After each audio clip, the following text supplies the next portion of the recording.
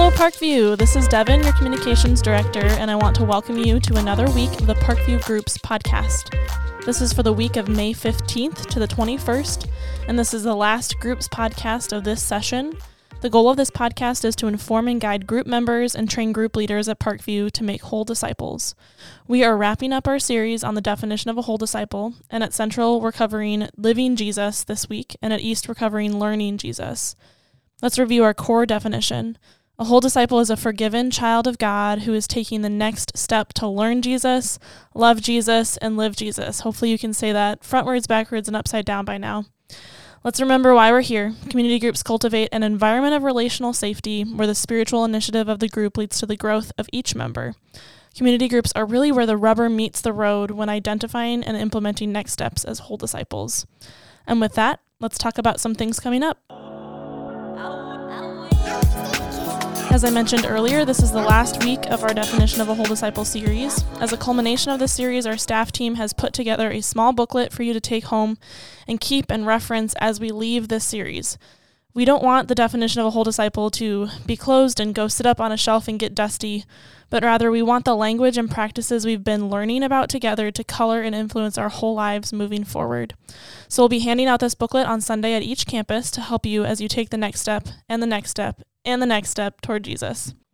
If you're extra excited about this, you can find a downloadable digital copy on the website already at parkviewchurch.org/whole disciples, which will be linked in today's show notes. Another thing we wanted to give you a heads up about is that our annual meeting is coming up on June 5th with a potluck starting at 6 p.m. and the worship and meeting starting at 6:45. At this meeting, we will welcome new members, vote on important business matters like the budget and the elder candidates, and hear church updates. We have an additional vote this year on Article 9 of our Articles of Incorporation. You can find the details about all of these items at the link in the show notes. And if you have more questions about the Article 9 vote in particular, we have two forums on May 21st following the 10:30 service at both campuses. So there will be one at Central following the 10:30 service, so around 11:30 a.m., and one at East following the 10:30 service at around 11:30 a.m. If you are a member of Parkview Church, we especially encourage you to prioritize attending this meeting. And if you are a regular attender and are thinking, the meetings are just for members, I don't need to go, wrong. You can attend too. You won't be able to vote on any of the business matters, but you can come to see what it's all about, enjoy fellowship with our church body, especially if you are considering membership. This is a great way to see what that looks like lived out. All right, that's all I have for today. Let's jump into our training now. For East, we're learning Jesus, and for Central, we are living Jesus this week. Talk to you again soon. As we continue to talk about our DWD, our definition of a whole disciple, we're going to talk in the category of live Jesus. And one of those subcategories is pursue the Spirit's leading prayerfully. I love this one. Scripture has a lot to say about it, and I want to share some scriptures with you that I think are significant. The psalmist in the 143rd Psalm says, "Teach me to do your will, for you are my God. Let your good spirit lead me on level ground." There's just a prayer there of, I need your leadership. Romans 8, I'm going to read more here than some of the other texts, but I think it's so good because it's leading us up to it. It starts out with those wonderful words, therefore now no condemnation for those who are in Christ Jesus. For the law of the Spirit has set you free in Christ Jesus from the law of sin and death. For God has done what the law, weakened by the flesh, could not do, by sending his Son in the likeness of sinful flesh, and for sin. He condemned sin in the flesh, in order that the requirements of the law might be fulfilled in us, who walk not according to the flesh, but according to the Spirit. For those who live according to the flesh set their mind on things of the flesh, but those who live according to the Spirit set their minds on things of the Spirit. For to set your mind on the flesh is death, but to set your mind on the Spirit is life and peace. For the mind that is set on flesh is hostile toward God, for it does not submit to God's law. Indeed, it cannot. Those who are in the flesh cannot please God. However, you are not in the flesh, but in the Spirit. In fact, the Spirit of God dwells in you. What a thought. The psalmist also writes, "Make me know your ways, O Lord. Teach me your paths. Lead me in your truths and teach me. For you are the God of my salvation. For you I wait all the day long." The words of Jesus in the Gospel of John, chapter 14. "But the Helper, the Holy Spirit, whom the Father will send in my name, will teach you all things and bring to your remembrance all that I have said to you." In the 16th chapter, he writes, "When the Spirit of truth comes, he will guide you into truth, and he will not speak on his own authority, but whatever he hears he will speak, and he will declare to you things that are to come." I know it's one everybody knows, but I couldn't help but throw it in here in Proverbs 3, 5, and 6. "Trust in the Lord with all your heart and lean not on your understanding. In all your ways acknowledge him, and he will make straight your paths." Another one that maybe you wouldn't have thought of in this, Matthew chapter 7, verse 7. "Ask and it will be given you. Seek and you will find. Knock and it will be opened to you. For everyone who asks receives, and the one who seeks finds, and to the one who knocks it will be opened. Or which one of you, if his son asks for bread, will give him a stone? Or if he asks for a fish, would give him a serpent? If then you who are evil know how to give good gifts to your children, how much more will your Father who is in heaven give good things to those who ask him?" All right, so why that passage? Let's go back to what it would mean just in plain language to pursue the Spirit's leading prayerfully. I think simply put, the Christian is committed to prayerfully seeking the guidance and instruction of the indwelling Holy Spirit. Practically, it is continually surrendering each day to the Lord and asking that he would take over or take control of our lives. And it's based on a recognition that our life is not our own. We've been bought with a price. And when we think about how the Lord did that through Christ and that giving of himself to us, and then that he would give us the Spirit to indwell us, how amazing. If we have the Spirit of the living God indwelling us, and we're not then prayerfully asking that Spirit to take control, that's crazy. It's like having a relationship that there's no communication. Why would we not want to seek the power and the guidance that the Spirit offers? And what God gives us, he gives to us appropriately. It's right. That's why I shared that Matthew 7 passage, to ask, to seek, to knock. And we have a Father who gives to us well, whose Spirit will answer our questions, will guide us and give us what we need. So a good diagnostic question then would be, what does health look like in this area of discipleship? If you're healthy, what does it mean to pursue the Spirit's leading prayerfully? I think one of the great evidences of this would be peace. There's a comforting surrender that comes with this discipline. It's that acknowledgement that God has taken up residence in me. You know, in our day and age, we come to appreciate GPS, right?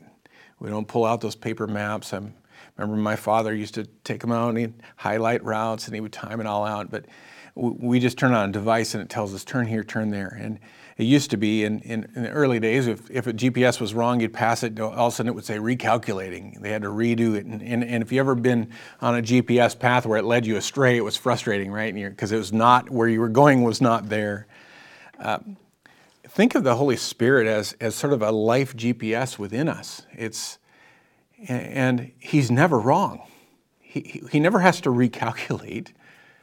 He maybe when we go against what he leads, we follow the flesh and not the Spirit, then he's got to help us find a way back. But his instruction is never wrong. So why would we not seek it and ask for it?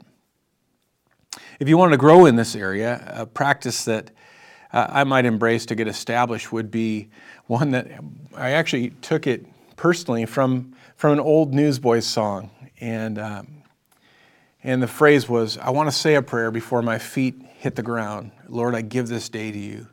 And they'd sing, breathe in and breathe out. And honestly, that song comes to my mind many mornings, if not most mornings. And I just find myself singing it in my head.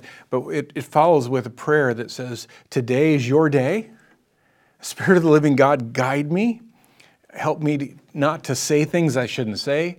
Give me truth to speak. Give me eyes to see what you want me to see. This day is yours. I'm your servant. You empower me to do what you want to do. And even the breathe in and breathe out, I love that idea of just, one of my prayers is just as I breathe, it's, Lord, empty me of me, fill me with you. Empty me of me, fill me with you. And that speaks of the, John passage from John the Baptist, he must increase, I must decrease. And that's that same mindset, Lord. I just need to try to get my own ways, my flesh out of the way so that you can take control and lead me. So it's empty me of me, fill me with you. If you want to grow in this area, a resource, I think, Paul Miller writes some great books on prayer, and A Praying Life is a great one. Why Pray by John DeVries. It's a 40-day reading on prayer. It's really good. Pray Big by Alistair Begg. He's always good, never disappoints. Just Ask by J.D. Greer. There's others. If you want to help others grow in the area, I think another book by Paul Miller is A Praying Church. I think what I would say to this, if you're going to be making disciples in this, you have to live it first, and I would say live it out, and it will be noticed. When your life is surrendered to Christ, where you're prayerfully saying, God, lead me today, show me what to do, help me to run from the things that tempt me and to run to the Spirit. Galatians 5 says we're either surrendered to ourselves or our sinful nature, or we're surrendered to the Spirit. And it's Spirit, just take control, lead me and guide me. And when the Spirit is in control of a life, people notice and people will want to follow if they seek to do that as well. If we go back to our DWD, it's this description of a whole disciple, which we call Live Jesus. And within that, we have these 3 subcategories. And one of the ways that we would say someone lives Jesus well is if they steward all of life for God's glory. We understand this idea of stewardship. We find it throughout Scripture, and 1 Peter 4:10 says, as each has received a gift, use it to serve one another as good stewards of God's varied grace. In 1 Chronicles, we find, both riches and honor come from you. You rule over all. In your hand are power and in might, and in your hand it is to make great and to give strength to all. James 1:17, every good and perfect gift is from above, coming down from the Father of lights, with whom there is no variation or shadow due to change. Colossians 3, what a great chapter, right? Verses 23 and 24, whatever you do, work at it heartily as for the Lord, not for men, knowing that from the Lord you will receive the inheritance as your reward. You are serving the Lord Christ. Matthew 25. His master said to him, well done, good and faithful servant. You have been faithful over a little. I will set you over much. Enter into the joy of your master. Or Proverbs chapter 3, 9 and 10. Honor the Lord with your wealth, with the first fruits of all your produce. Then your barns will be filled with plenty, and your vats will be bursting with wine. Finally, one we probably know well, 2 Corinthians 9, 6 and 7. The point is this, whoever sows sparingly will also reap sparingly, and whoever sows bountifully will also reap bountifully. Each one must give as he has decided in his heart, not reluctantly or under compulsion, for God loves a cheerful giver. So when we talk about being a steward, we look at all those various texts that say things about it. But when we talk about being a steward, in plain language, really, it's coming to a point of understanding that the Christian understands that everything is from God. It's owned by Him. It's not even for us. I mean, yes, we are blessed with it, but it's all about Him. Therefore, everything we have is actually His, and we're to act as caretakers of what is His. His ways and desires are supreme. He knows best. And our personal desires need to fall into submission to His. So it really is this idea of management. God entrusts you with that which is His, and you need to steward it well. And I think the problem sometimes comes in that we don't see it as His, we see it as ours. And that's where we can go astray really quickly, because we become selfish and we start to make decisions about our time, about our resources, about things we're planning or priorities based upon what we want, as opposed to being stewards of all that is His, which is our own lives. So one of the things we'd want to say is, if we're going to go back, and again, a DDP is a description of a discipled person, so we've got to have some idea of understanding what this looks like if it's healthy. So I would say it's this idea of open-handed living. It's the idea that I'm not going to run around and grab onto everything and hold so tight to it and guard it as though it's mine. And I think along with that open-handed living, we get to this point of letting some of the anxieties of this life and all that comes with it, it lets those down a little bit. You know, anybody who's owned a lot of things realizes that it just is a lot of stress, right? Just to maintain things. And when we release those things to the Lord and don't look at them as though this is mine and I make all the decisions, there's really a freeing point to that. And so then we live life with this open-handed mindset of, hey, what's mine is the kingdom's. And yes, I'm steward of it. I'm to care for it. I'm to be wise with it. I'm not to be reckless with it. But I like the term joyfully generous. I mean, that's what we saw there in 2 Corinthians 9, right? You know, to have decided in your heart, not reluctantly or under compulsion, but cheerfully. And again, a lot of this goes towards finances, but it really is, it's of our time too. What do we do with our time? What are our priorities? How much do we consider others more important than ourselves? It's that generous way of living and joyfully generous with our time, resources, our wisdom, and so on. If I want to grow in this area, what would one practice be that might help you embrace it if it was established? And I would say it has to start with our mindset toward what's really valuable to us. There are some people that just don't really care that much about money. It's just, it's a means to an end. It's a way to pay the rent or the mortgage. It's a way to eat, but they don't really care about that. But they might care about other things. They might guard their time and they might whatever. So I would say starting with what maybe we guard the closest is really examining that and saying, do I need to relax in this area? For many people, it's just our finances and our resources. And it's, can we back up and joyfully give the Lord the first fruits of all that we have?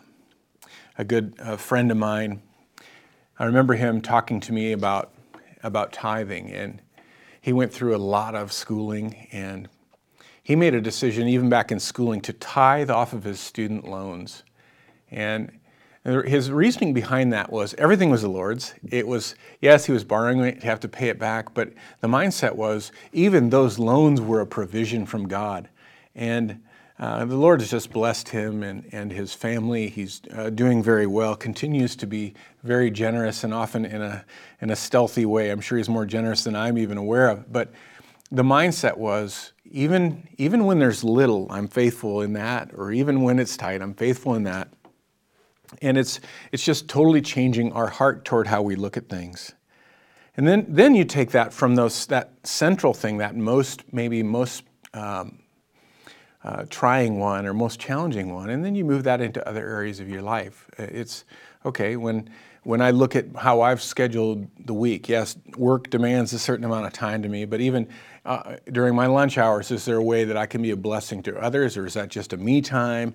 Or what do I do with that time that's designated for my hobbies and things like that? And in what ways can I even use my hobbies to glorify the Lord or bless somebody else? Or maybe it means that there's a hobby that I do, but I bring in a young student who maybe doesn't have a dad, and I work with him on this hobby and pull him into that, and it gives me that chance for discipleship. Again, still doing things that I love, but doing it alongside someone who could really gain from that. And I guarantee when we start thinking that way and stewarding our time, even our hobbies, we then get to see that, man, there's way more fulfilling way to use our time, because God can be working in that. Because why? We've said, I'm open-handed even about my time off, even about my hobby. So I think the goal is that we get to that mindset where we're just joyfully generous. There are many books on this, and I was struggling to think of what some of that were significant, and I'm not sure about some of the more recent ones. Tim Keller's written Every Good Endeavor, and I think Uncommon Ground. An older one that goes way back, but Charles Swindoll, he wrote Living Above the Level of Mediocrity, and I think he addresses that subject real well. I think sometimes it helps to have, a real life picture of this. And I have a good friend who is just a humble guy, and he does not live life in a fancy way at all. He doesn't buy new stuff or wear fancy clothes or update his house or anything like that. But one of the things that he would do on a regular basis is he would put funds into an account, and he would just say, bless people with this. And he would say, however you think it needs to be done. And it was kind of funny because sometimes he would get on my case a little bit about going, there's too much money in the account, you're not blessing people enough. And he wasn't worried about who it went to or how it was used. I had another accountability network just because I wanted it for me. But that mindset, a worldly perspective would say, if you held this back, you could, buy yourself a new vehicle, you could do things in your house, and that wasn't his mindset. His mindset was, it's not mine. It's God's. Who am I to hold on to it, or who am I to make my life this much better with God's resources? And it was fun to be able to report to him sometimes the way that people responded to those blessings. Sometimes it was helping somebody get a used car, or coming in and paying rent for a single mom, or helping somebody with a student loan or something like that. It was such a cool thing, and I loved his mindset, and his biggest rule was nobody's to know that I'm doing this. And he said, when they want to thank somebody, just tell them to thank God. And I think that's such a cool mindset, and that's the beauty of that generosity in secret too. It kind of speaks to what we see in Matthew 6 there, that not letting the right hand know what the left hand's doing. It's just these side handoffs of blessings. That way, the credit has to go to God. And I just thought his mindset on that was really cool. Living open-handedly. What a great way to live, to bring glory to God. Hey Parkview, my name is Will Fielberth. I'm the worship director. And here at Parkview, we are committed to glorify God through the whole church, forming whole disciples for the good of all people. And so in this series, we're looking specifically at what Parkview's definition of a whole disciple is. You've heard this many times already in this series, but a whole disciple is a forgiven child of God who is taking the next step to learn Jesus, love Jesus, and live Jesus. Each one of these three L's we have broken down into an upward, an inward, and an outward area of health. I will be looking at the way we are called to live Christ outwardly as we seek to invite others to take the next step toward Jesus. This attribute of discipleship includes both a commitment to encourage believers in their faith and share the gospel with unbelievers, because both are rooted in a desire to help others learn Jesus. Too often we separate discipleship and evangelism into separate practices, but discipleship is a holistic process that includes evangelizing unbelievers along with helping believers to grow in their faith. Scripture is full of both motivators and commands to disciple others, but really where we should start is looking at the example of Jesus in the Gospels.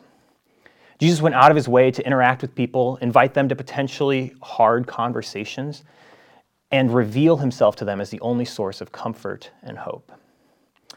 Romans 15:7 calls us to welcome one another as Christ has welcomed us. And the way that Christ has welcomed us is through sacrificial love in our weakness in order to build us up. So let's look at a couple of these examples, these commands and motivators given in Scripture to imitate Christ in the work of disciple making. First, we have what's known as the Great Commission, or one version of it. In Matthew 28, it says, "And Jesus came and said to them, 'All authority in heaven and on earth has been given to me. Go therefore and make disciples of all nations, baptizing them in the name of the Father and of the Son and of the Holy Spirit, teaching them to observe all that I have commanded you. And behold, I am with you always to the end of the age.'" I'm sure many of you have heard this many times as it's quoted frequently in the church. And this passage is obviously a command to evangelize to unbelievers. That is such a wonderful, holistic picture of discipleship. And it's not just given to the 11 disciples present here. It's continuing to be applicable to us today as Jesus again reminds them that he is with them always to the end of the age. And so that's, again, just another comfort that we can be, as we go out to make disciples, we can know that Christ is with us through the power of the Holy Spirit as we seek to witness to the ends of the earth. Whether or not we go out to other nations or whether we're here, Christ has called us to disciple others. Second, we'll look at Romans 10:14 through 17 as an example of the way that Christ has called us, or as a reason for why Christ has called us to proclaim the gospel. It says, "How then will they call on him in whom they have not believed? And how are they to believe in him of whom they have never heard? And how are they to hear without someone preaching? And how are they to preach unless they are sent? As it is written, how beautiful are the feet of those who preach the good news. But they have not all obeyed the gospel. For Isaiah says, 'Lord, who has believed what he has heard from us?' So faith comes from hearing, and hearing through the word of Christ." God has given us the privilege and challenge of being involved in the work of disciple making and building up the church. God could have chosen to use dreams or divine intervention to bring everyone to himself, but he has involved us, he has commissioned us to go and proclaim the gospel. God has called each one of us to preach the good news in our own unique setting and calling, because faith comes through hearing. And how will they hear unless we tell them? This again applies to both unbelievers and believers, that the Lord has given us community to build one another up and given us opportunities to speak into one another's lives, whether that is to hear Jesus for the first time or to grow in our faith. Finally, 2 Corinthians 5 goes back to this example of sacrificial love shown in Christ as he welcomes us. And it reveals the right motivation for why we do discipleship, why we do evangelism. I'm going to read a bigger section here, but I think it's important. 2 Corinthians 5:14 through 20. It says, "For the love of Christ controls us," or compels us, "because we have concluded this, that one has died for all, therefore all have died. And he died for all, that those who live might no longer live for themselves, but for him who for their sake died and was raised. From now on, therefore, we regard no one according to the flesh. Even though we once regarded Christ according to the flesh, we regard him thus no longer. Therefore, if anyone is in Christ, he is a new creation. The old has passed away, behold, the new has come. All this is from God, who through Christ reconciled us to himself and gave us the ministry of reconciliation. That is, in Christ, God was reconciling the world to himself, not counting their trespasses against them, and entrusting to us the message of reconciliation. Therefore, we are ambassadors for Christ, God making his appeal through us. We implore you on behalf of Christ, be reconciled to God." Christ, moved by compassion, by kindness, by love, that same love that led him to the cross on our behalf, came towards us in our weakness and our sinfulness. As Paul shows here, that same love is what compels us to move towards others as ambassadors, imploring them to be reconciled to God.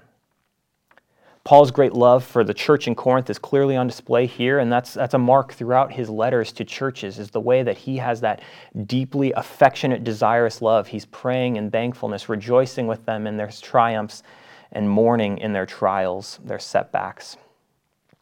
He is compelled by the love of Christ to see individuals come to believe the true gospel in the church to be strengthened. So I think this point right here is so important to grasp. So often evangelism becomes a point of shame or guilt.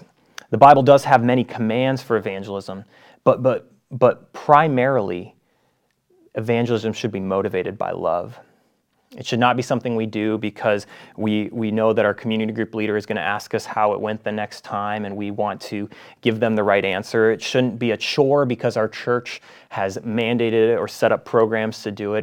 Discipleship should not be something that we feel like we have to do.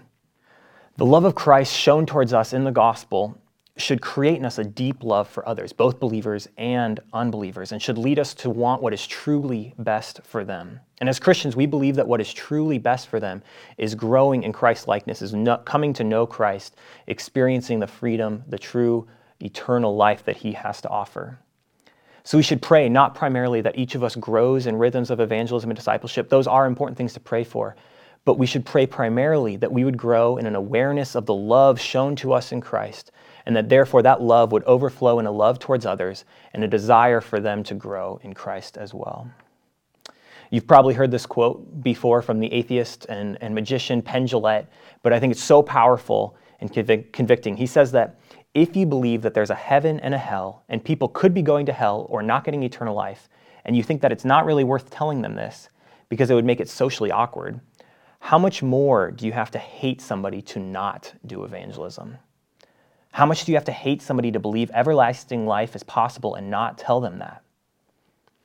Instead, let us be filled with love towards others and let that love compel us to encourage them in the gospel, encouraging believers to take the next step in faith to have deeper relationship with God and teaching unbelievers the great hope that they can have in Christ.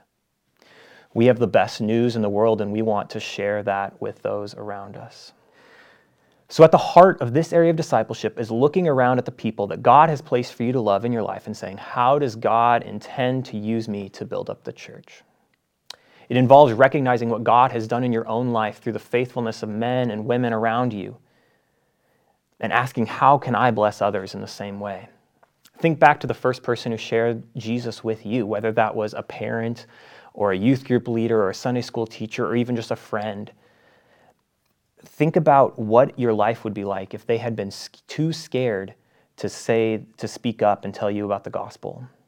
Or think about the person who invited you to read the Bible in a discipleship relationship once a week and the fruit that has produced in your life. Or the person who invited you to join in a community group, get plugged in with that community of believers.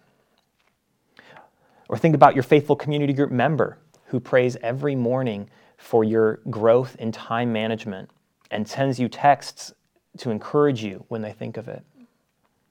These are all examples of faithful men and women simply helping others take the next step towards Jesus. It doesn't have to be flashy or big.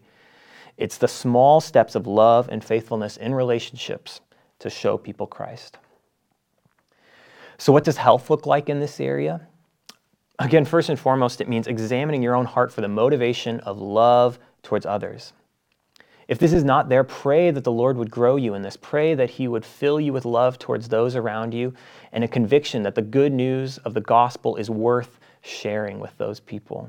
Outwardly, I think primarily it means displaying a serious sense of spiritual initiative in the relationships of those people around you. It means looking at those people in your life and seriously asking yourself, how can I help them take the next step towards Jesus? For the non-Christians in your life, that probably means they need to hear the gospel. But first, it might mean continuing to establish a relationship, getting lunch with them, getting coffee with them, asking them to come over for a basketball game. It's truly listening to them in order to understand what aspect of the gospel needs to be emphasized or how to show the love of Jesus to them.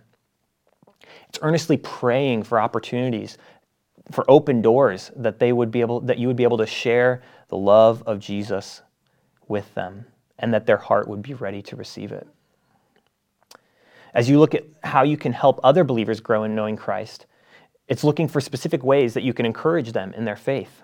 Each person is in a different place with specific needs, and it takes perseverance and relationship to see the Lord work in them. It means speaking up when you need to not stay silent because of fear or discomfort. Awkwardness will often lead you to want to stay silent, but speaking up in faithfulness, knowing that the Lord will give you words to say, is what He asks for people who long to see them grow in Christ. And so with that, it also means that you are growing in your ability to speak into these different situations. For unbelievers, it means that you're growing in your ability to share the gospel and contextualize it to specific people. This might mean rehearsing the gospel or practicing it with someone, practicing those key points, and thinking ahead with how can I share the gospel with this person, growing in that. Maybe it's practicing in your community group, going around and having each person share the gospel so they can feel comfortable with that presentation. For discipling believers, it means that you're ready to be present with ways to grow, whether that's a Bible reading plan or a book that you've enjoyed, that you found helpful and want to read with them. If you need help with any of these, please do not hesitate to reach out to staff. I know a great way that you can help other people in this church grow is that maybe you can help identify in each other's lives ways that you need to grow as a whole disciple. The series that we're going through, maybe something stood out to you as a way you can help one another grow, and we'll have plenty of resources to help you do that. So please feel free to reach out to staff. This can be an in-the-moment thing as you continue to love one another, care for one another, but it also is something that requires planning, requires preparation. And so be faithful in that preparation to whether that's share the gospel with an unbeliever or to help a believer take the next step. One specific practice that you can start in order to get established with this is, and this isn't new, but write down 2 names after prayerfully examining your life. Write down 2 names of people that you think of. The first is one person in your life who doesn't currently know Jesus. Begin praying specifically for that person each day and ask that the Lord would open doors for next steps in the gospel. Set goals and share those goals with others so that they can help you, hold you accountable for how you plan to deepen that relationship and eventually share the gospel with that person. The second person is a believer that you would want to start meeting with. This may be someone in your community group or somebody you meet on Sunday mornings or somebody you serve in the same ministry with. It doesn't have to be somebody who's behind you or less mature. I know that as even in my own life, as I've met with men, I've seen the mutual encouragement that can happen so many times for both people. And so just invest in that relationship. Look for opportunities to help that individual grow in Christ, and you'll see how the Lord works in your own life through that relationship as well. Growing in Jesus is such an important aspect, and as we look at Christ's example, as we look to the love that He has shown us, we should want to share that with others. We should want to bring others alongside of us. We should want to look and run towards Christ together. And so as we are filled with that love, we can seek out others and know that the Lord will move to continue to multiply disciples in His church and continue to build His kingdom. It's been so sweet to be with you all during this series of examining the definition of a whole disciple.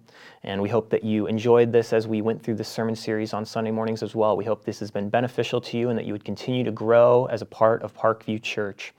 And so if you have any more questions, if you want to know how to get any more resources, please check the description box down below. We'll have more resources available and more opportunities for you to continue to grow as we seek to glorify God together and through the whole church, forming whole disciples for the good of all people.